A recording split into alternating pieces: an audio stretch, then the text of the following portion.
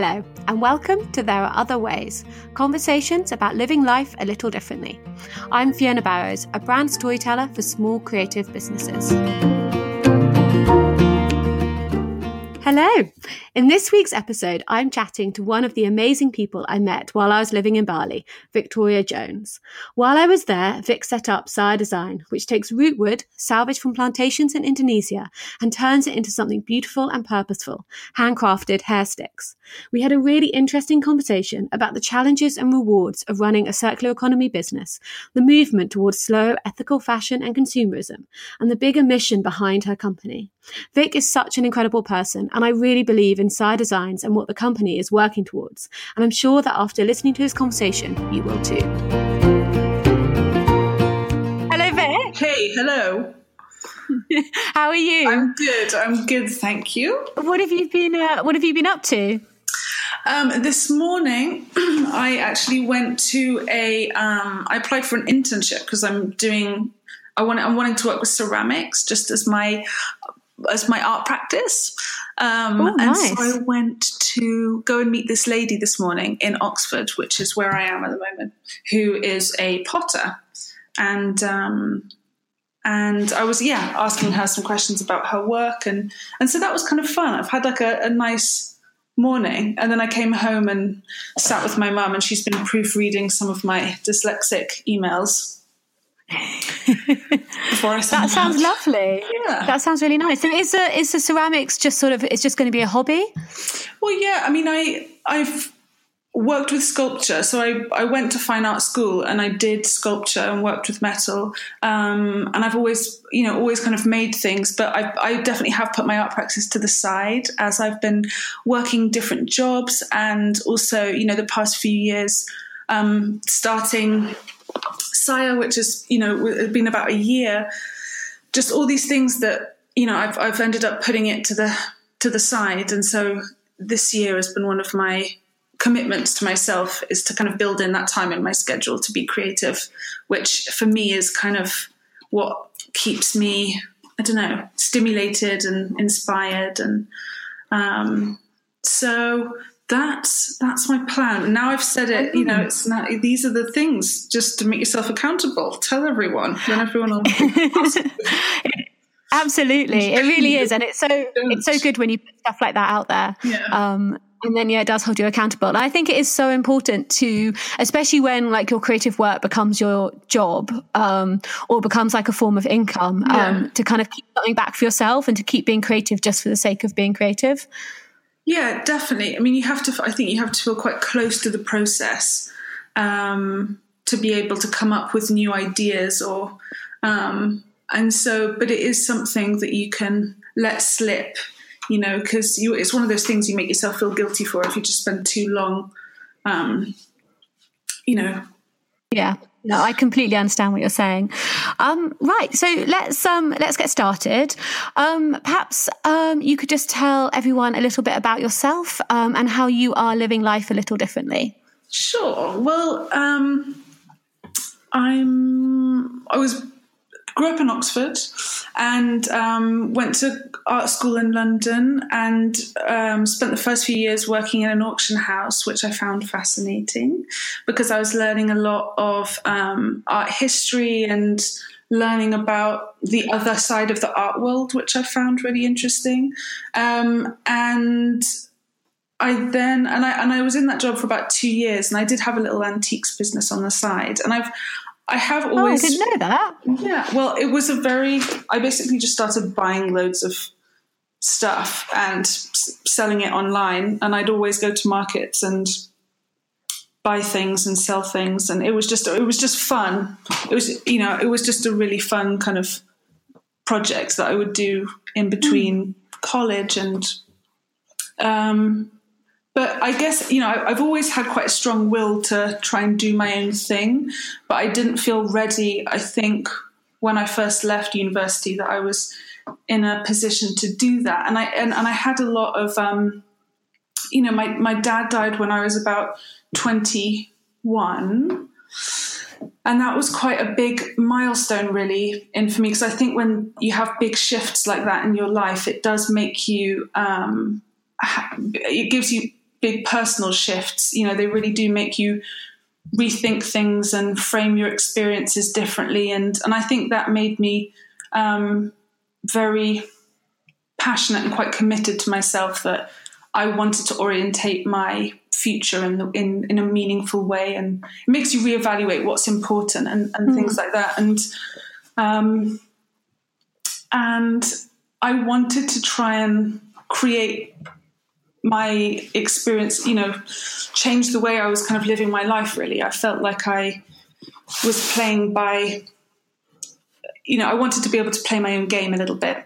And so really the past few years have been how I've been living life differently. In answer to your question is I've really tried to reframe that experience by trying to create my own game a little bit. And that was, you know, starting my own business and learning the skill sets I needed to try and be independent. And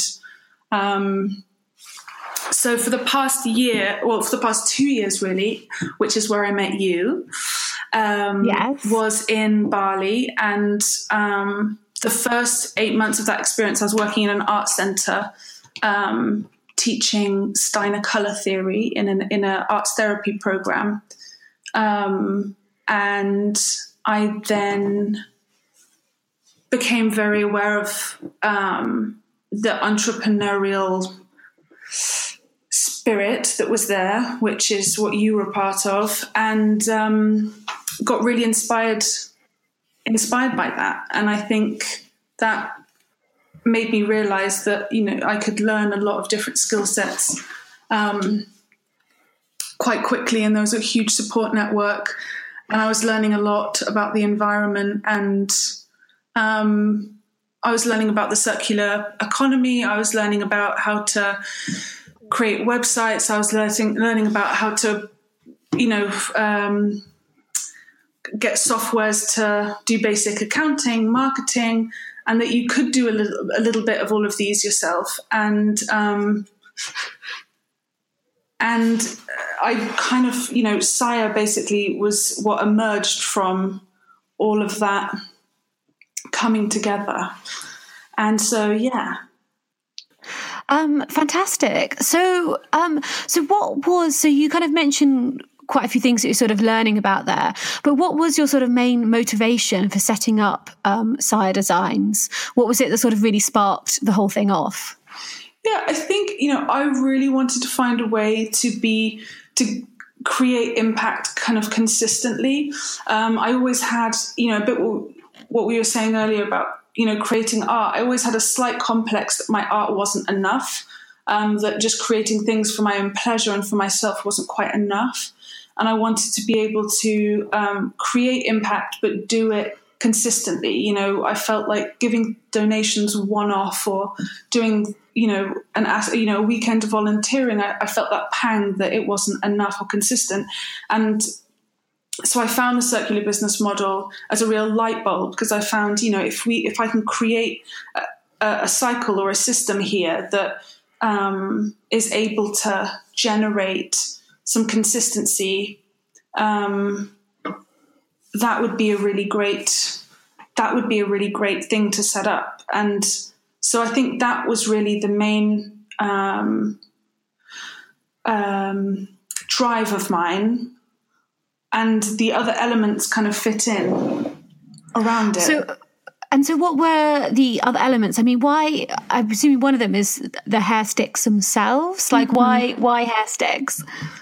Well, I mean, to an extent, at the time, I was, you know, I was learning a lot about the illegal exploitation of hardwood tree species, and the more and more I tried to find out about it, the more and more it became this big black hole that was a real grey area.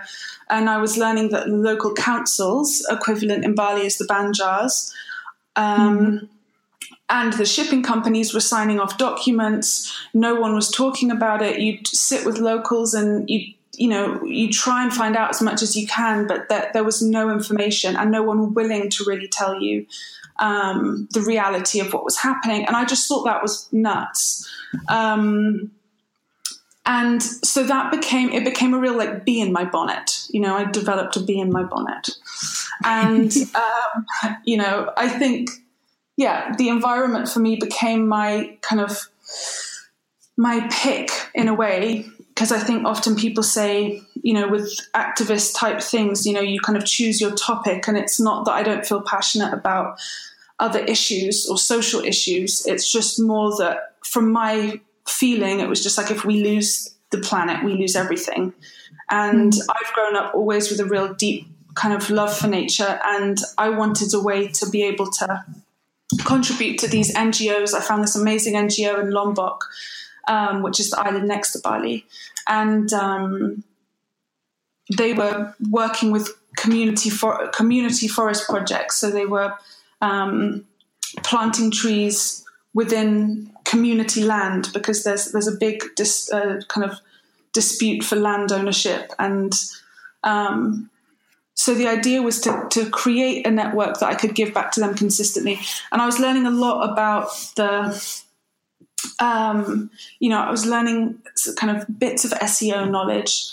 I wanted to be able to show people, find a solution to alternative wood types, show people how beautiful these natural resources are when sourced sustainably. And I had to, it came down really simply that I had to think of something small, functional, and unique.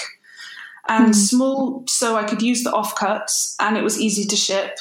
Functional, so it had a purpose and there was a demand.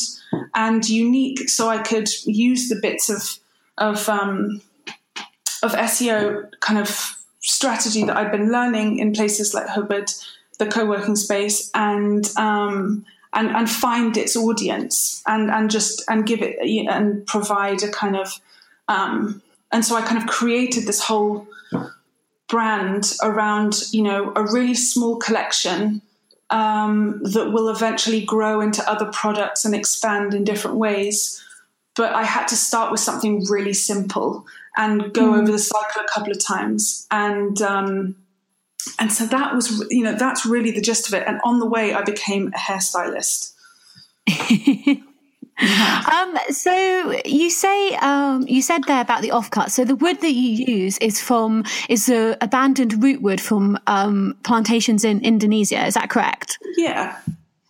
Yeah. So it's taking something that is that has no purpose. It doesn't have any, I don't think it doesn't have any nutritional value for the soil either, I think, because it takes so long to decompose. So it's taking something redundant and turning it into something that's really beautiful and useful, as you said. Right. And often these roots are ripped out anyway and burnt. So that's the other thing which kind of triples its, effect on climate change, which is the carbon released when burning it. And so, there's so many of these plantations that have like first, second, and third growth forests. And after the third round, they wait until these trees are relatively, let's say, kind of teenage or 20 years or so, depending on the species. So it's kind of, it all differs. But they wait until they're kind of 20 or so plus years, and then they're chopped down, and the second or third growth is planted. And often they're burnt because they're trying to make room for the next round. But after the third growth forest, the ground is redundant because it's stripped of all its nutrients. And so they sometimes give away this land to farmers to grow pig feed or corn. And then they just find a new patch of land. And that's obviously how kind of deforestation has just moved so rapidly, because they can't keep reusing the same land. Yeah, I think it's really interesting because I think that it's one of those things where you think of wood as being a sort of a natural, sustainable material, and you wouldn't think that there would be all these sort of issues, ethical and environmental issues around it. And I think it's really fantastic that what you're doing is sort of opening up this sort of can of worms and sort of exploring it and bringing it more to light. Because I mean, before I started, I became friends with you and then helped with your website. I hadn't realised what an issue it was. So I think it's really interesting that I think it's really great that you're doing this. Yes, thank you. Well, I think it's great you're doing these podcasts and, keeping this conversation flowing. Because I think that, really, I think it's the same thing. It's just, it's creating the dialogue and asking questions. Actually, we had a conversation when I was still in Italy. And I remember thinking at the time, you were sort of one of the motivations for me starting this podcast. Because I remember thinking at the time how fantastic that conversation was, and thinking, I really want to be able to share this, and I want to be able to have more of these conversations. So thank you. Oh, cool. No, I think it's great. I don't know. I think there needs to be. I think there needs to be platforms that we're able to talk about all these different things, and it's happening more and more and more, and it's people are asking more and more questions, and I think it's a really interesting time because of that. Yeah, I agree. So Sight is obviously a circular economy business. So what are sort of the rewards and challenges of that? I don't know. I'd say, in short, the challenges. I think the challenges to any business or any project, if I'm, from what I can gauge, is that it's hard. Whatever you do, working a job or having any challenge it's a challenge because it's challenging, and there are always curveballs. And I think what makes a circular economy business or social enterprise or sustainable, any of these type businesses, is that you're adding more curveballs. It can take longer. It can be more time consuming. It's really context specific. It can be more expensive. It can be less efficient. So I think what is really important is, really trying to embed those things into your communications with whoever it is, what your service or what your product is. Because, if you're switching the hemispheres to the UK and the US or other parts of the world that expect things just to come like Amazon, in comparison to other parts around the world that just don't work on that time frame, you've got to make it really clear that it's slow, and it's not fast. It's slow fashion, not fast fashion, and that, I think that's tricky because people kind of get it, and they're like, yeah, I get it. It's interesting. It's fun. Like when you watch a film, like you get a snippet, but the reality can be frustrating, and I think the extra curveballs, of all those things make it, I think, tough sometimes. I think you've really hit the nail on the head there, because you say, I think on the one hand, the knowing where the product comes from, and the fact that it is artisan made, and the fact that the supply chain is completely transparent, is why people buy from small ethical businesses. But it's also why people then get frustrated, I think. And I think that it's, as you say, I think a big part of what you do is sort of managing people's expectations in that way, and saying, this is the reality of running a company like this. And you could be creating hair sticks on demand made from pine or wood that is has just been chopped down and made in China, and it would probably all be a lot easier. But that's not what you're about. Yeah, exactly. It's you have to create that conversation. I was doing Spitalfields Market last weekend, and I met this funny guy, and he was a market trader, and he was it's like, oh, so what are you up to then? What are you selling here? and so I did my thing, and I was like, these are actually made from salvaged wood from old commercial plantations, and we're working with an NGO to work on reforestation projects. And he's just like, all I can hear is the price going up and up and up. He's like, nice one, nice one, mate. And I was just like, no, this isn't this isn't a spiel. Like, this is a thing. Like, this is why it's like, it takes time. It takes a lot of, these things take huge amounts of research, despite what the product is. The concept alone is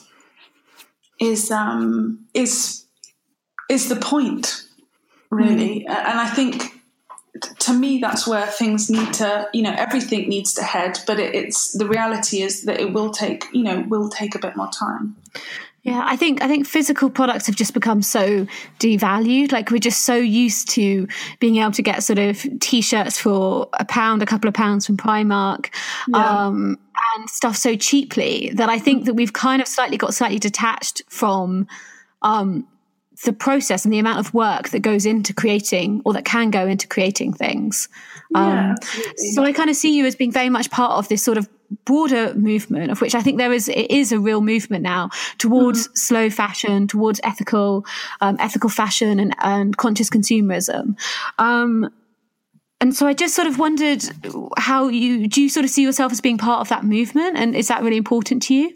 Yeah, definitely. I think, I do see myself as being part of that movement, not a huge, I'm not a big business, so I'm not a huge part of that, but I'd like to be more, and I'd like to the things that I do in the future to create a bigger impact. And I do, obviously think that's incredibly important. And I think, for me, that's the only way I feel the economy should be heading. And, I think that if we were all competing against who could be the most environmentally conscious, who could, pay all of their staff a living wage rather than a minimum wage, or who could, consciously source their materials better than one another, or who could create more impact or link or support a NGO or organization in a different part of the world or in their local community, if we were competing against those things, if those things were the value and the currency, which they are, but then capitalism would work on its head, backwards or against itself. And, that's what I'd like to see happen. And I think it is starting to happen. And I think companies are becoming quite fearful. Big corporate companies are becoming quite fearful of being shamed and being called out on things that they're not doing well. Yeah, I completely agree.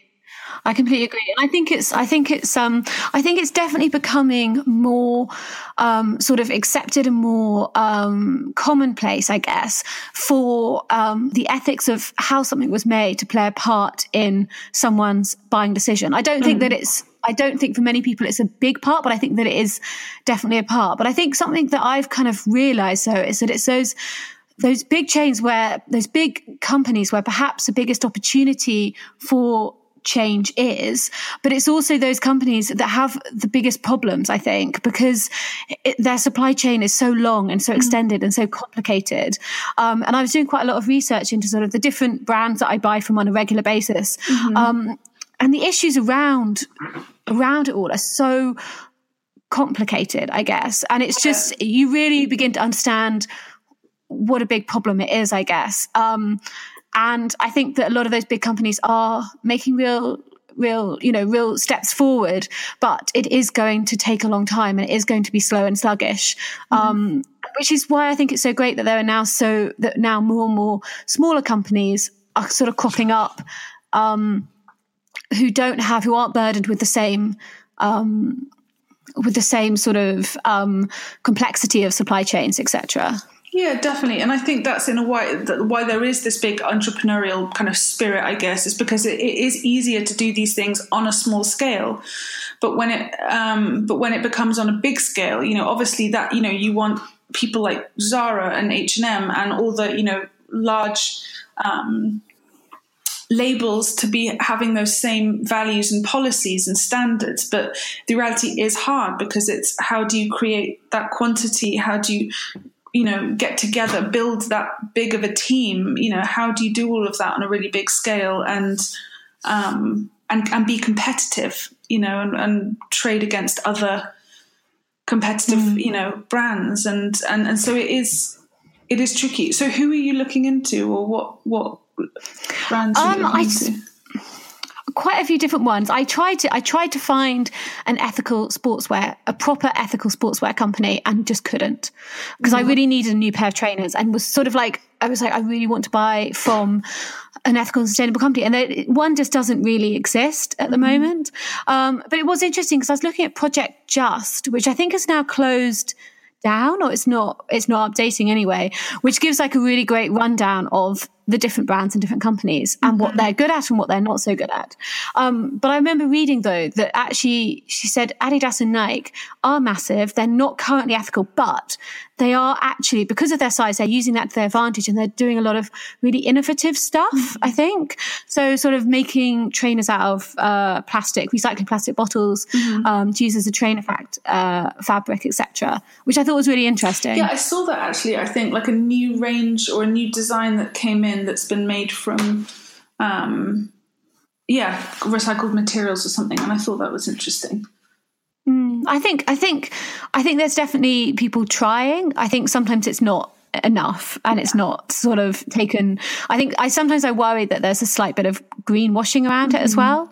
But sort of quite a few companies sort of do this as a sort of a PR move. I don't know. Maybe that's me being very cynical. No, I think it's the reality. I think it's very true, and I think we all need to become a bit more clued up on. I think we can get lost in these buzzwords, and I think it takes a little bit of a foot in the door and a few questions. Once you've gone around the same questions a couple of times, you can ask people. You can nitpick a little bit through their screen. It depends how much they've done their research. But the power is on us. If we do our research as much as possible, we can tell when someone's BSing. Absolutely. And you've sort of at the same time as building your business, you also seem to be sort of consciously trying to create a bit of a community. And you've done quite a few collaborations with similar companies. Is that sort of a big part of what you want to do? Yeah, definitely. I think, for me, that's a way that I'm exploring what Saya can turn into. There's an aspect of it that, I am, similar to kind of what you're doing with this podcast. I kind of want to use an element of Saya as a real dialogue opening avenue that's connecting me with the community, learning who these people are, what they're passionate about, what they're wanting from the different areas or industries or issues, what people are able to do, and I think that's a big part. Doing this it's a big part. I think learning and listening is a huge part. So I think it's really a way for me to kind of listen and, make visible things that I think and other people alongside me also think are really interesting. And so we started this kind of campaign this year, which was it was Turning Heads for all the right reasons, but it now is Turning Heads for Good because it's a bit shorter. And it was a kind of a hashtag campaign. And so it's hashtag Turning Heads for Good. And the idea is that, the community that I'm building and all the people in it use it as a way to share stories that they find, and praise other people and make things visible that they think are interesting, and to put that hashtag onto stories that they kind of think they want to kind of celebrate. And it's really interesting because I think lots of people have very different. You really learn the different things that people appreciate, and so it'll be interesting. I think it's definitely kind of interesting to see where that will go. It's really exciting. So is that so you mentioned a few times that you'd like to sort of expand the range of products through Saya. Is that sort of the future that you're sort of moving towards? Yeah, I mean, again, it depends on what suits the nature of what Saya becomes. At the moment, it's a small e-commerce business, and it may be that, areas of that are limiting, whether that's creating more products. I don't really want to create something that's kind of Amazon orientated or, huge quantities. But we did create it to be a certain model so it could work quite smoothly as a small enterprise, but I'd like it to have some different avenues. And, I'd quite like it to, potentially be part of some kind of platform where, if I don't create more products and different products, I could either create different products around it, wood products, and keep working around reforestation and keep the conversation going. And I could also link up with other circular businesses and create, a kind of Etsy type platform, where we all talk about this kind of stuff, and we talk about third-party certifications and standards and what's okay, what's not okay, and we create a community and a platform for people doing similar things around different issues, and put it all in one place. I think that could be another interesting avenue, but you just don't know. I've got a kind of, I've got some idea, but I think it's very much up to, what happens over time.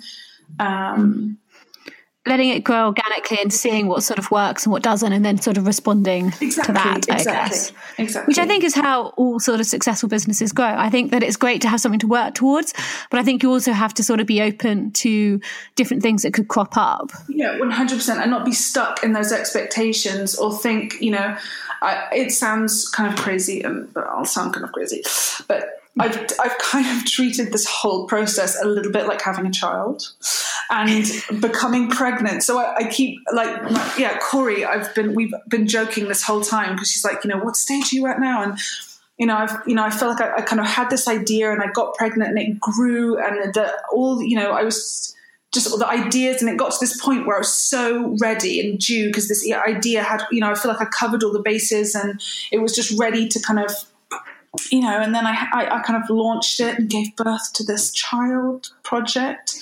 And then it was just like complete reactive mode. Like, what do I need to do? What needs to happen? How do I do this? How do I quickly learn, this, and this? And then, super intensive and also really self-exposing, which is like a huge hurdle that I hadn't really put myself out like that to any, to such an extent. And so all these things like fear and emotion and late nights, like, oh my God, what am I doing? And then it gets to kind of calming it down a bit. And, and I feel like I'm in this like terrible twos period where, it's just like, there's just, lots of curveballs and trying to figure out how to piece things and, whoops, just smashed a jar, need to fix that, Yeah, I'm just building it like that, and I'm kind of So it sounds kind of crazy, but it's helped me like philosophically understand my emotion behind all these stages. I think that is such a good analogy. Like I'm going to completely borrow that. I'm just kind of wondering what's next. Like, because there's like the angelic stage that children get to, isn't there? So is that what we're sort of? Is that maybe that's coming? I don't know what age is the angelic stage. I don't know. I don't have kids. I don't know. I kind of feel like it's like, I feel like you need to go and talk to some parents and just say, look, what's going on with your 3-year-old at the moment? Yeah, exactly. And then we'll know what's coming. And we know what's coming. No, it's such a good analogy. So just changing track slightly, sort of moving away from your business, a little bit more sort of about your life. So you were out in Bali for a lot longer than I was, and you're now back in Oxford. Yeah. Is the plan to sort of stay put for a bit or to continue traveling? Yeah, I think we are going to stay put for a bit. I think we really felt after being away for 2 years, I mean, we really didn't travel so much in terms of, even though we were on the other side of the world, we went to the beach like a handful of times, and, we were really trying to make things work. And so I think it was quite an intensive time. I think a lot happened, a lot was changing. We were learning lots of new things, and it was a really kind of, a really amazing learning time. And I think now it was really important to ground our experiences and just stay put in somewhere that we kind of recognized. And I think we're using it as a kind of a little bit of a, what's the word? Like a kind of a refresh and to see what the next chapter is and not jump right into something else. Just for listeners, we is you and your boyfriend Rich, who also runs his own companies, plural, right? Yes. Sorry. Yeah. No, that's okay. I knew who you were talking about. I just wanted to make sure that other people. So how do you juggle that between the two of you? Because you obviously still go back to Bali for Saya Designs. Do you go back fairly regularly? Well, I went in November. I was there in the summer also. And I think I'll go at one point this year for about 3 weeks. I'd like to go for longer, but it's just, it depends what I can do. But yeah, I mean, it's just been over, kind of less than a year since we've left. So there hasn't been the need to kind of go over. I'd like to not go so frequently because I don't think it's the most economical, but yeah. And also environmentally conscious as well. Exactly. Not that I mean, I'm as much to blame for that as anyone else. Flying around just to go and buy some shoes is not the thing any of us should be doing. Not that that's what I would be doing, but just willy-nilly jumping on a plane is not good. Yeah. So do you think that your lifestyle sort of informs your business in that sense? Like, was there like a conscious decision when you set up Saya? Was the kind of lifestyle that you wanted part of that decision? Yeah, I mean, I think there was a vague concept that I'd like to. It kind of circles back to your initial question. How are we living life a bit differently? I think definitely a big part of our decisions and risk taking was to try and create a life that worked around us. As a individuals and as a couple, but at the same time, you don't know what it's going to be like until you start doing it. Mm-hmm. So there's different difficulties, that we don't have weekends, or we don't switch off, or we take work home and vice versa, and so I think part of our aim definitely is to try and create a flexible schedule, I think, and be able to build in times, be able to build in things in our life that's important. Being creative is important to us, and for many people, and being able to do that and not feel too pressured is a real luxury. Our time is everything, and I think we're still trying to kind of put the pieces together and make it work smoothly, but we're not quite there yet. Which is fair enough. I think it does take a lot of time, especially when there's two people's businesses and exactly to kind of fit together. That's like a whole other podcast, that one. Just couples and making it, your different agendas and the compromise. I'm also not the best person to do that either, because I'm uncoupled and definitely take advantage of the fact that it's only me that I have to consider. I don't know how I would do it, how I would function having to think about someone else and what they want. I don't think, I'm definitely not the person to do that podcast. I think you would. Well, when it comes to compromise, I don't know. I just be like, well, don't compromise. I give terrible advice, but just don't compromise. I just do what you want. Yeah, exactly.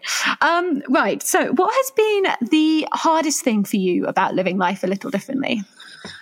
I think self-discipline has been a big one. I think that's always been something that I've been, struggled with a little bit, but it's now become on me if I don't do it, which in a way is some of the best learning you can do, is when I think you do learn things when they really affect you or really make a difference if you don't do it. So things like exercising and doing all the things that you should do, and not just doing them at the new year, just keeping that routine throughout the day, because it makes such a difference. And you realize when you're feeling a bit kooky or like offbeat, that you haven't like been looking after yourself or doing some things and it's just so self-discipline, I'd say, is a big one. And I'd say I am getting better, but, I think I'm just making myself feel better by saying that. Yeah, I'd say I'm getting there. And so self-discipline's been a big one. I think, another big challenge has been, the environmental. I think, the topic that I've chosen to take on is, so above me in many ways, but I'm really trying to reach out to people to learn more. I think it's really difficult. It's like anything, things aren't fixed quickly, and issues won't be solved quickly. And I think just coming to terms with that realization and trying to, stay really positive and stay really productive, even when things feel really far away, it's a real strength of character. And so I think I'm really trying to adapt to that. And I've been reaching out to people in different organizations. And, last year I went to the David Attenborough Centre and met people from the RSPB, which is a UK bird charity, and the WWF and Flora and Fauna International, which is kind of the plant equivalent, to talk to people and ask them questions and ask, to them, what direction should we be heading in? What's your view on this? Are you hopeful? Yeah. And getting those kind of bits of insight, I think, really help with that. Because you don't feel like you're taking it all on your own shoulders. And I think, I think, it's important not to put it all on your own shoulders, because we have to work all together. But that's been quite a big one. There's been times where I felt really bummed out about, the scale of, what I'm trying to tackle and the potential, what I've got on my fingertips right now. So, I think being patient and remaining optimistic and just I take a lot of inspiration from people like Jane Goodall. It's actually her birthday today. It's the 3rd of April. The date we're recording this. Amazing. Yeah. Well, happy birthday, Jane. Yeah. Because she's obviously going to be listening. Yeah. Of course. Right. So, and what has been the best thing for you? The best thing, I think, has been getting through breaking personal thresholds, pushing myself a bit more than I have done with other things. And really, taking risks and putting myself out there. I think there's something to be said. Yeah, I think there's there's so much personal growth that happens when you just try something and put yourself out there. And I found that really, really rewarding. And I feel that that's something that I can apply to so many different chapters of my life with different projects.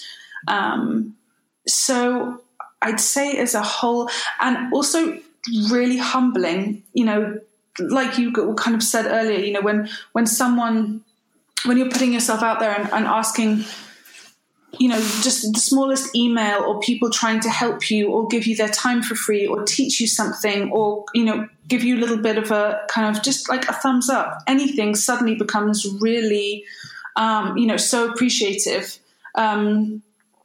And so I think I've felt really, and what people believing in you, suddenly it all becomes very melodramatic, but it's it comes down to just something really simple of just you trying to do something and people trying to support you. And I've had a lot of that along the way from people I've still never met and people, in my family. And so that's just made me really appreciative of your support network and how important that is. I completely agree. And it was the conversation that we were having before we started recording, when I was saying that one of the best things about this podcast is that it's getting emails from people who have listened and who say that they're really connecting with what I'm saying and what my guests are saying. That just, you get one of those emails and it just makes your day. I'm just really ear to ear all day. And it's really nice to kind of feel like you're part of a collective and that you're sort of being supported and encouraged. And that's just, that's really magical, I think.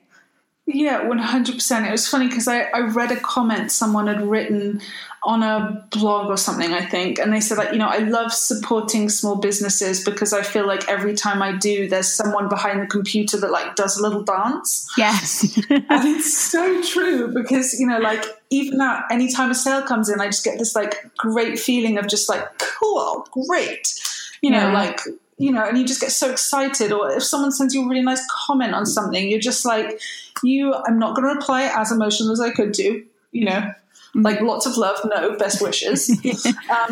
But like, it really does, when you're trying to pursue something that you feel passionate about, I think, it really does, everything just becomes really important, all of those things. Yeah.